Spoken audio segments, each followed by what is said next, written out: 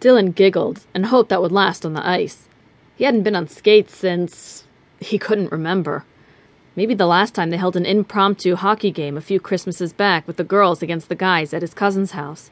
They had a great pond that had actually frozen solid enough to skate on that year. It had been fun, but hockey and figure skating were two very different things.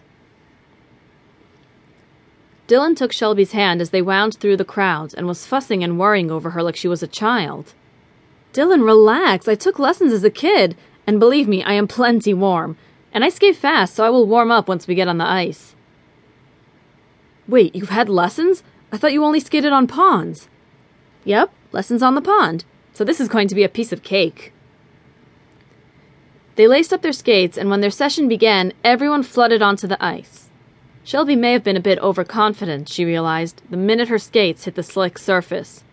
This felt much different than a bumpy, textured pond. "Oh crap, Dylan, grab my hand!"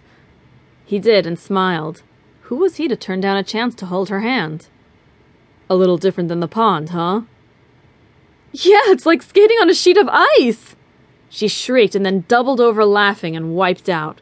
She was laughing so hard that Dylan hoped she wasn't hurt, and he pulled her to her feet. She grabbed onto him, almost taking them both down, and they were just standing still with everyone flying around them. When they stopped laughing so hard, he turned her around, facing the right direction. "I'm fast. I've had lessons. Okay, Speedy McWipeout," he teased, which just made her laugh more. "Wow, this ice is great, but I had no idea how smooth it would be. Let's start out slow."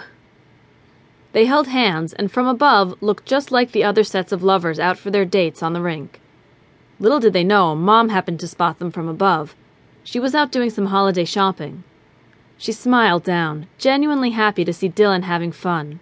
He was fun-loving on the surface, but she had worried when he stopped dating and settled down too quickly into the single life. She liked Shelby, and the two of them reminded her of she and Franklin when they had first met at work. Especially the part about pretending they were just friends, when it had been so clear to his dad that they were on a more permanent and lasting path.